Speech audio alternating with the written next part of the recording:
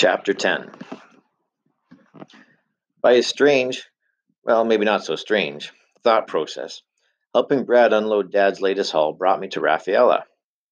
I lugged a spinning wheel directly into the showroom, thinking it would partially fill the empty space made by the loan to the Opera House, then looked across the street to the ugly old red brick building itself. Was she there, 50 yards away, ignoring me?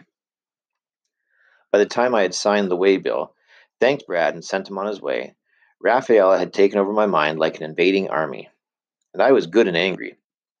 Why had she dismissed me so abruptly on the phone? We had had a nice talk in the shop that day. She had seemed relaxed, friendly, not eager to get away.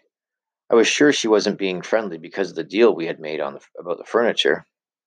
So why the brush off? Okay, she didn't want to go anywhere with me. Fine. But she could at least have told me why. Or at the minimum, she could have been polite. What was I, a leper? The more I turned thoughts over in my head, the angrier I got. I shrugged into my jacket, put the back in a minute sign in the window, hastily locked up the store, and stomped across the road. The stage door at the rear of the building was unlocked. I climbed a set of dimly lit stairs and found myself backstage in a confusion of chairs, dangling ropes, garment racks hung with old-fashioned gowns and morning coats, props of all kinds. Voices coming through the curtains from front stage indicated that a rehearsal was in progress. When my eyes had adjusted to the gloom, I caught sight of Rafaela on the other side of the backstage area, sitting in the glow of a small lamp, a headset on, a clipboard on her lap. She was wearing black denims and a scarlet t-shirt that said, "Tax the Rich." The lamplight fell on her bare arms and the curves of her upper body. Desire surged through me like an electric current, burning away my anger. I approached quietly. Intent on her work, she didn't notice, but spoke softly into the mic and made a notation on her clipboard. Unselfconsciously, she reached up and tucked her hair behind her ear, revealing the birthmark, lending a trace of vulnerability to her beauty. My heart pounded in my ears. My throat went dry. I whispered her name.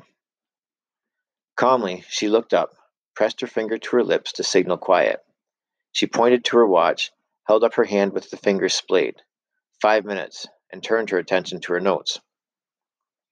I stood watching her, my resolve leaking away as each minute passed. What was I going to say to her, now that I would dropped the idea of telling her off?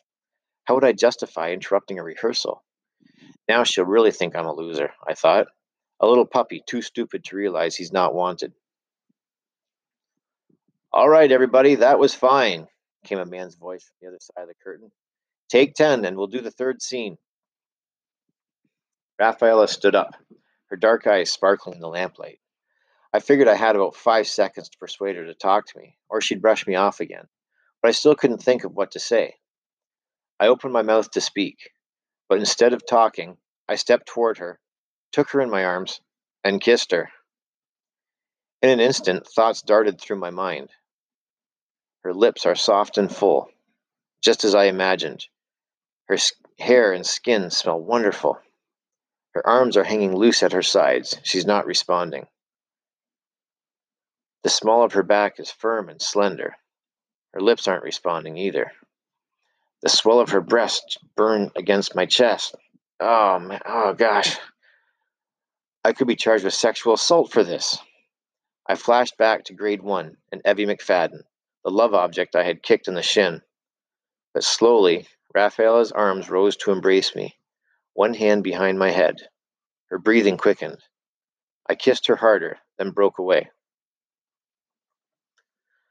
"I know it sounds corny," I said hoarsely, like I took the line from a bad movie, "and you probably don't want to hear this, and—" "Shut up and say it."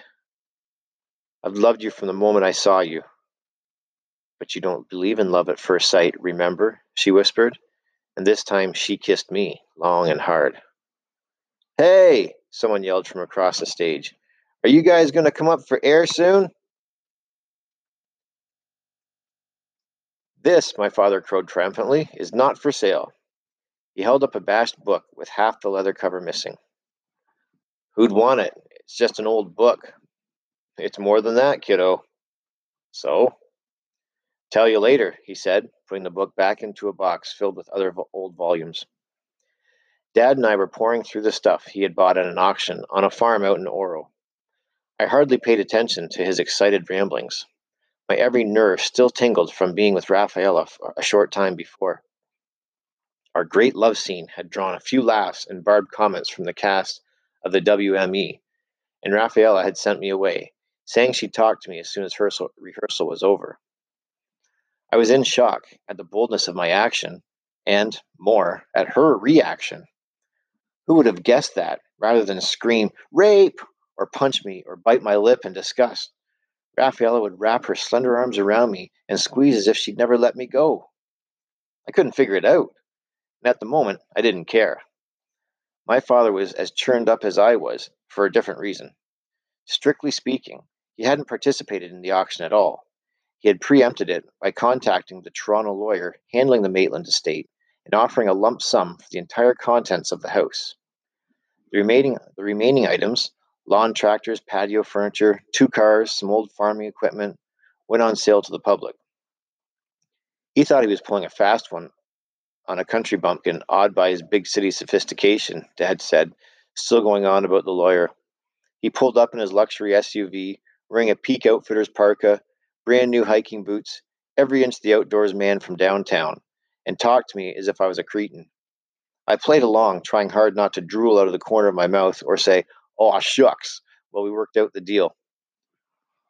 All I knew of the Maitland farm was that it was old, one of the original pioneer homesteads in Oro, going back to the early 1800s. According to Dad, who was up on all that stuff, the original farmhouse had been added to and refurbished over the years.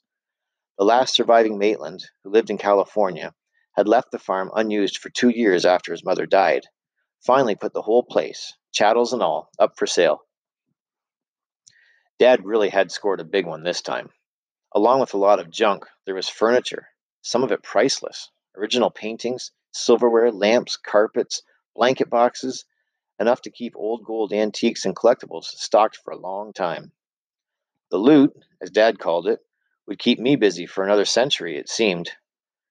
I set the boxes aside, bumbling that we had enough cracked leather bound Dickens and Thackeray and Halliburton and Susanna Moody to outfit a geriatric library. But nothing could ruin my mood that day. I had kissed Rafaela, and she had kissed me back.